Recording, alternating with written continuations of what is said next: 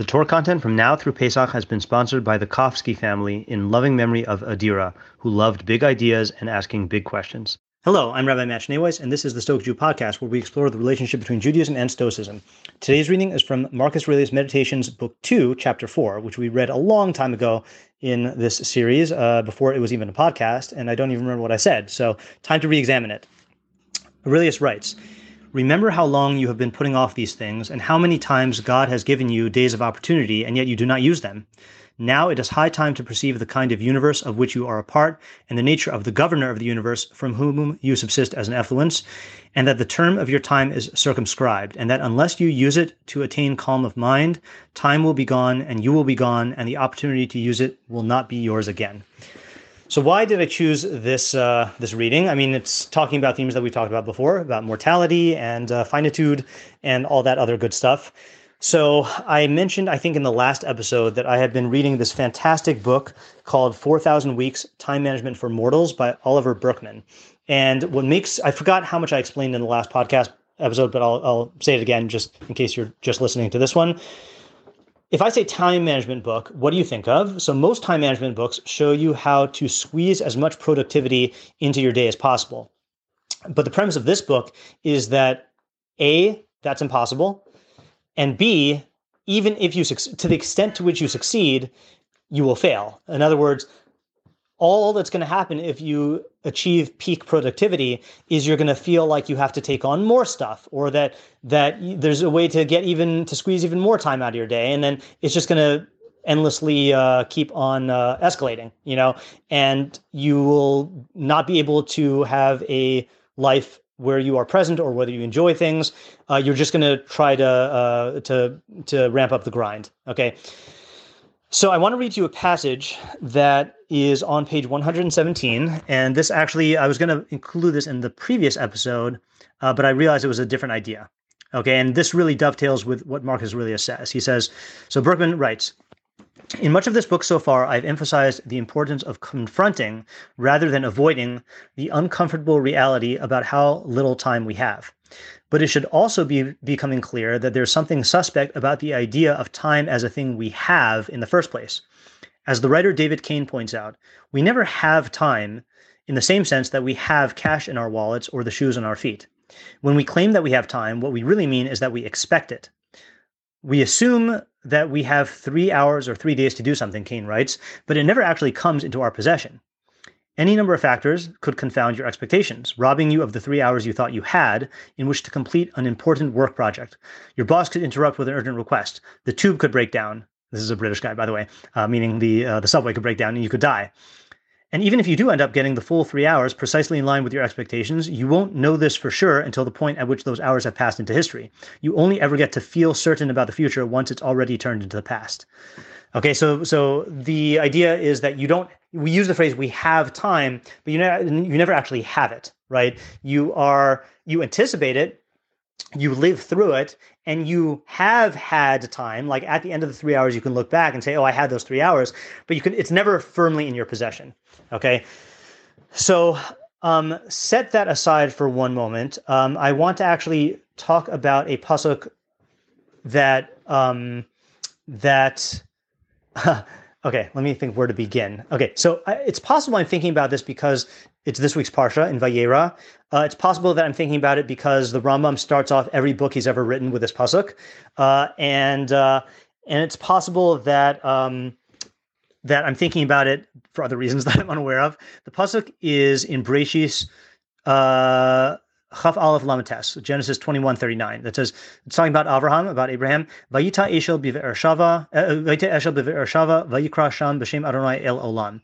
So Abraham planted a well in Beersheba, and he called there in the name of Hashem, God of Olam, Kel Olam, God of Olam. So I think if you did a informal poll, you ask most Jews, how do you translate Kel Olam? Most people would say God of the world, right? Because that's how we're used to using the word Olam. Baruch atah Hashem Elokeinu melech haolam. Blessed are you, Hashem, our God, King of the universe. Is our King of the universe, King of the world, right? But that's not what the word Olam means here. Okay, Ibn Ezra gives who is, as we know, a word guy. he gives a key to interpreting the word Olam in Tanakh. He says, "Umilas." This is in Ibn Ezra. Oh, sorry. Let me back up. This is there's a pasuk in Koheles 3:11, which is very difficult to translate, which says, "Es hakol asa yafe be'ito." He God made everything beautiful in its time. Gam es ha'olam nasan blibam, and he also placed ha'olam into their hearts, into people's hearts. Mi bli asher lo yimtza ha'adam es ha'ma'aseh asher asa ha'elokim mirosh yatzelf, so that man will not find the work or the act or the deed that God has done from beginning to end. Okay, very confusing pasuk. Okay, so there on Koheles 3:7, on Ecclesiastes 3:11, Ibn Ezra comments. He says, "Umilas olam b'chol hamikra lo mitzanuha ki'im al zman v'netzach." The word olam in all of Tanakh, in all of Scripture, we only ever find that it means time and eternity. V'chein elokei olam Hashem, like it says in Yeshayahu Mem Chaf Ches, Isaiah 40:28, the eternal God Hashem. Kamo Elokei Netzach, it means the God of eternity. O Elokei Kedem, or in Devarim Lama Gimel Chav Zayin, in Deuteronomy 33:27, the God of eternity. Okay, V'chein umitachas ros olam, same thing. A few in the same pasuk, unless this is misquoting it. Okay. So he's saying the word olam in rabbinic Hebrew means world, but in scriptural Hebrew, in Tanakh, it always means eternity. Okay, and then he explains the pasuk in Koheles. What does it mean that God placed olam in the hearts of people so that they will not find the work of God from the beginning to end? So Ibn Ezra explains, "V'inyan gam es olam nasam libam." The idea of God also placed the olam in their hearts. Shebnei Adam heim misaskim ki'ilu yichyu la'olam. That mankind people busy themselves as though they will live forever. Uba'avur his askam lo yavinu ma'aseh ha'elokim mirosh v'atzof. And because of their busyness, they will not understand or contemplate the work of God from beginning to end. So that's exactly the problem that Oliver Burkeman wrote his book about. And that's exactly the same problem that Marcus Aurelius spoke about, namely that we feel like we are going to live forever. This is the immortality fantasy, which is a component of the God fantasy, the feeling that we are God. And so we feel like we're going to live forever, and therefore we end up saying, "Oh, I'll do this later. I'll push things off," like we talked about in the last episode. And that is really the greatest obstacle to to using the time that we've been given for our purpose, which is to seek knowledge. That's contemplating the work of God from beginning to end. Okay, so that's the pasuk in Koheles, that God placed human beings with this, made human beings with this feeling like they live forever, and this is a cause of a lot of procrastination. But let's go back to the Rambam now. Okay, so the Rambam is saying that that Avram called in the name of Hashem Kel Olam. Now we can understand that properly, which is not God of the world, but Avram called in the name of Hashem, God of eternity. Okay, so the Rambam deals with this in many places. In the Mor Nevuchim, the first place is in section 2, chapter 13, which I'll read a little while just to set the stage for another excerpt from Berkman that I'm going to read. So the Rambam says, he's talking about the opinions about the origin of the universe. So he says, the first opinion, which is the opinion of all who believe in the law of Moses, our master, peace be upon him, is that the world as a whole, I mean to say every existent other than God, may he be exalted, was brought into existence by God after having been purely and absolutely non-existent. And that God, may he be exalted, had existed alone and nothing else, neither an angel nor a sphere nor what subsists within the sphere. Afterwards, through his will and his volition, he brought into existence out of nothing all the beings as they are, time itself being one of the created things. Okay, so that's what the Rambam is focusing on in this paragraph, that time itself is a creation, okay? Now, we have to pause and realize how radical an idea this is, even until Einstein, from what I understand in my limited knowledge of the history of science, that time was viewed as not a created phenomenon, but like, for lack of a better term, like the backdrop against which all phenomena exist. You know, people believe that the universe was eternal and that things exist in time, but the time itself is not a creation. So the Rambam goes on to explain how time is a creation. He says, for time is consequent upon motion, and motion is an accidental quality in what is moved. Furthermore, what is moved, that is, upon the motion of which time is consequent, is itself created in time and came to be after not having been.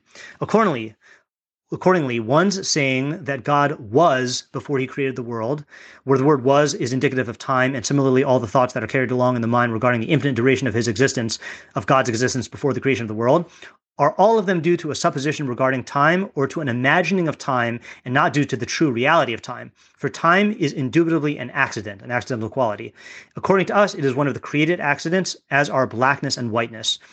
And though it does not belong to the species of quality, it is nevertheless, generally stated, an accidental quality necessarily following upon motion, as is made clear to whoever has understood the discourse of Aristotle on the elucidation of time and on the true reality of its existence. And then the Rambam goes on to describe this more to talk about this more in this chapter and other chapters. So let me just distill this, because that was a lot more than we needed. Rambam's point is that time is consequent upon motion, and motion is consequent upon matter, and therefore time is an accidental property of physical things, just like blackness and whiteness. And so, just like you can't have you can have whiteness or blackness as a feature of a thing. There's no abstract existence in the physical universe of blackness or whiteness. Don't say dark matter. That's something different, which I also don't understand. But so too, time does not have its own independent existence. It's a function of matter. And again, based on my limited knowledge of physics, something about Einstein's theory of relativity and space-time brought this concept from medieval abstraction into something that physics did accept. Again, that's not my area of expertise. I'm just saying for further research, for those who know stuff like that, then you can look into that. Okay, but why do we care about this for our purposes? So going back to the pasuk that Avram called in the name of Hashem Kel Olam, the God of eternity. So actually, Sforno in his commentary explains this very well. He says, Vayikra Sham b'shem Hashem Kel Olam, that he called in the name of Hashem, God of eternity. Vikara, Sforno says, Vikara v'hodia l'rabim. Abraham called and taught the masses, She'al Kel Yisrael hu Eloka hazman umamtzio, that he, exalted is he, is the God of time and its originator, its creator. Neged das chachmei hagoyim chadashim gam yishanim, and this is in contrast to the view of the non-Jewish sages, new and old. Okay, so that was what Abraham was doing. He was proclaiming Hashem as the God of time. Okay, now I encourage you to look into that on its own. Like, what was the idea of Abraham teaching this specific idea about God? Why at that specific moment? We'll go into this just a little bit at the end. But for our purposes, I as the title of the episode alludes to, I was thinking, Marcus Aurelius's point and Berkman's point is that we don't have time. Time is not something we can have. Okay. Who's the only one who has time? God. Okay, God is outside of time, but he has time because he created it.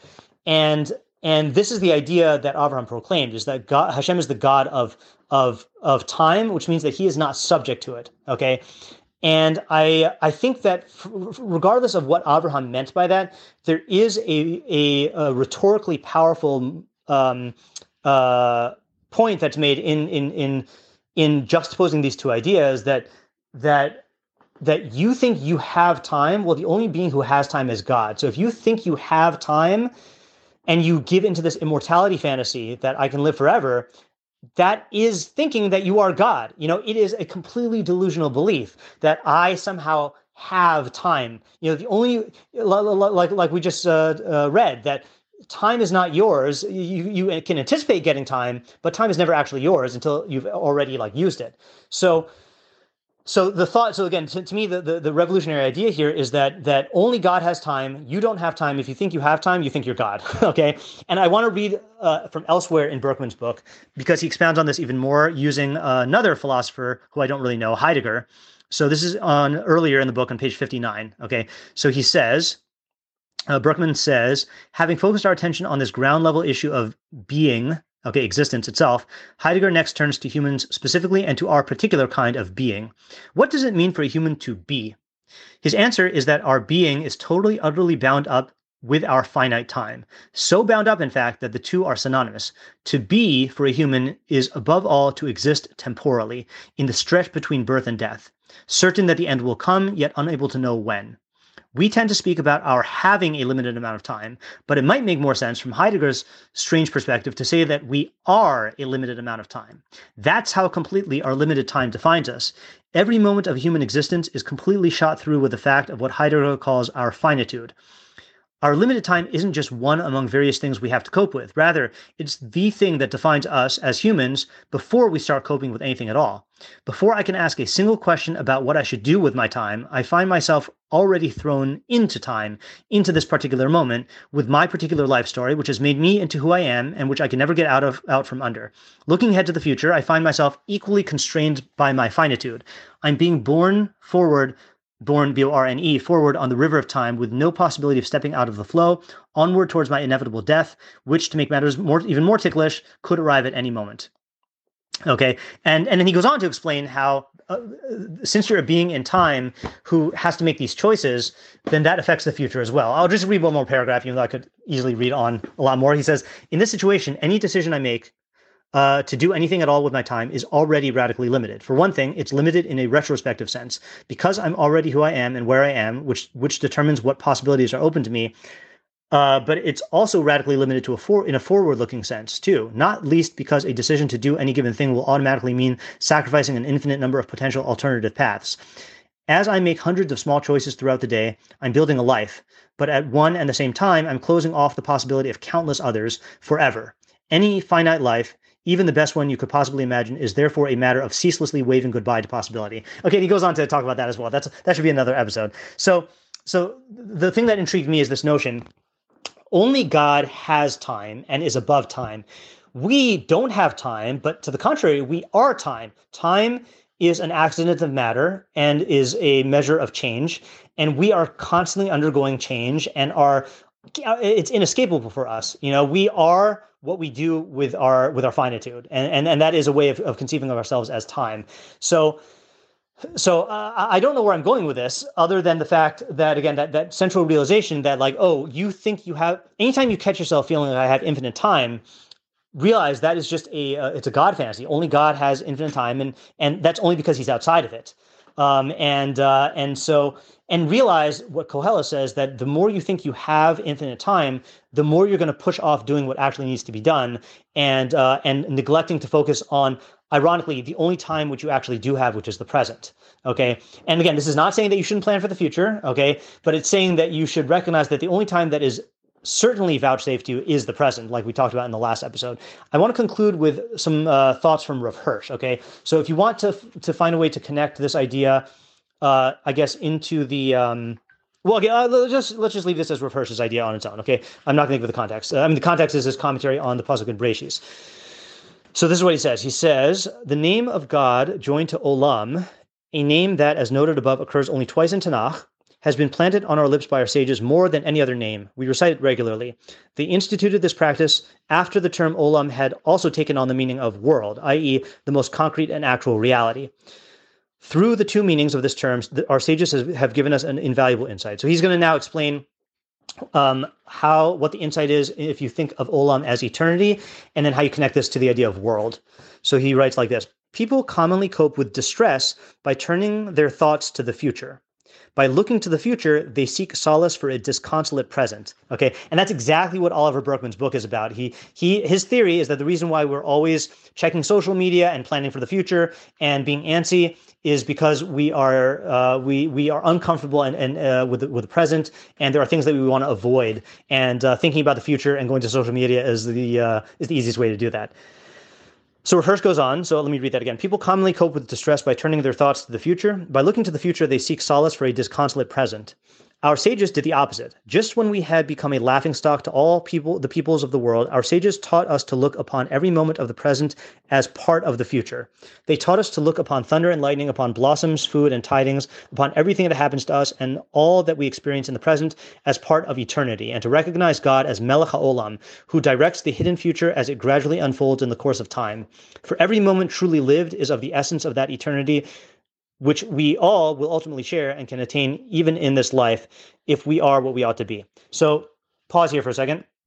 So he's saying by creating all these brachos and making the phrase Olam into the most commonly recited phrase in connection to God, he's saying that brachos really pull us out of this idea of only thinking about the future and then focusing on the present, realizing that by acknowledging these ideas, we become more in tune with the world that God created and our knowledge of God, and that really does build our future. In other words, when you are going by and I don't know, you're going to eat a food, instead of just anticipating the food that you're going to eat and then eating it, you're pausing and focusing on the present and recognizing God's role in the production of this food, and then that builds your future going forward. Same thing with lightning and thunder. That instead of like just hearing it and then moving on, you are seizing the moment and focusing on the present. That God is outside of that this temporal phenomenon comes from a being who's outside of time, and by growing and developing that knowledge-seeking part of you, which will have eternal existence, you can partake of that eternity even now. Okay. Rav Hirsch goes on. An even deeper truth may lie here. It appears that in Tanakh, the term Olam refers not only to the hidden past and future, but generally to all that is hidden from our eyes and invisible to us. For it would be presumptuous to say that only the past and future are hidden from us. Even the most actual present is fundamentally and truly an Olam. Because remember, Ayin Lamed Mem means hidden. Okay, so that's what he's saying. So even the most actual present is fundamentally and truly an Olam, a hidden thing. All actuality is rooted in the Ne'elam, in the hidden, which alone represents the highest reality. Forms and shapes change, but the dynamic force, the hidden that lies at the base of everything revealed, the abstract, the Ne'elam, that is what endures forever. The only real thing on which one can rely. Then he interprets our pasuk in Koheles, as it says in Koheles, and I'll read you his translation. God has arranged all things beautifully in relation to one another, but he has also put in man's heart a touch of the hidden, of the transcendent, without which man will never fathom even the least of the work that God has made. So, whereas Ibn Ezra translates it as God placed eternity in our hearts, Rav Hirsch is translating it as God placed the hidden or the transcendent in our hearts, which means that we sense that all these ever-changing temporal phenomena that are around us, what Marcus Aurelius refers to as like the river of existence that's constantly changing, underlying that there is a stable reality which is hidden because we only perceive it through the changing reality, and that is that intuition and the ability to perceive that is what we've been granted. Last paragraph. The foregoing idea could be what caused the association of the concept world with the term Olam, for the real world is truly an Olam, a hidden thing. Our sages wish to train us to look beyond every natural phenomenon, beyond its revealed aspect to its underlying hidden aspect, to look to God, Melech HaOlam, who directs and controls all the hidden forces. Everything, all that surrounds us in this world of riddles, is part of his kingdom. He is also Elokeinu, to whom our powers, lives, and destinies belong. We are to devote ourselves to him with all our energies to do his will and to increase his glory for blessing. Baruch. Yeah, so that is what he wants to say is the idea that Avram was teaching people, that the God of Olam, the God of eternity, the God of the world, and the God of hidden things. Whereas I guess the idolatrous cultures and societies take the phenomena that they perceive to be the fundamental realities, these are the gods, then the sun is a god, the moon is a god, and then Judaism says that there is an invisible, non-physical, hidden God behind all things, and that is the God who exists eternally, who's the God of time, and who is the one who is the director of all hidden things in the entire world. Yeah, so that was my Stoic Jew meditation on the phrase B'Shem Hashem Kel Olam. And I'm sure there's more ideas here. I realize that not all these ideas are fully fleshed out, or if you ask me what was your point, I might have to think about that a little bit. Maybe there are several points, but I did want to share that this line of thinking at the very beginning of the week of, well, not the very beginning, towards the beginning of the week of Parshas Vayera, because it is in this week's Parsha. Okay. Thank you. I guess that's it for today.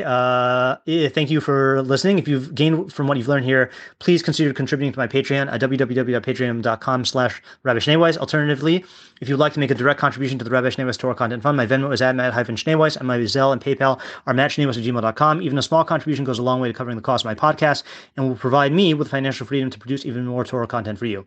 If you'd like to sponsor a day's or a week's worth of content, or if you are interested in enlisting my services as a teacher or tutor, you can reach me at rabbischneeweiss@gmail.com. Thank you to my listeners for listening. Thank you to my readers for reading, and thank you to my supporters for supporting my efforts to make Torah ideas available and accessible to everyone.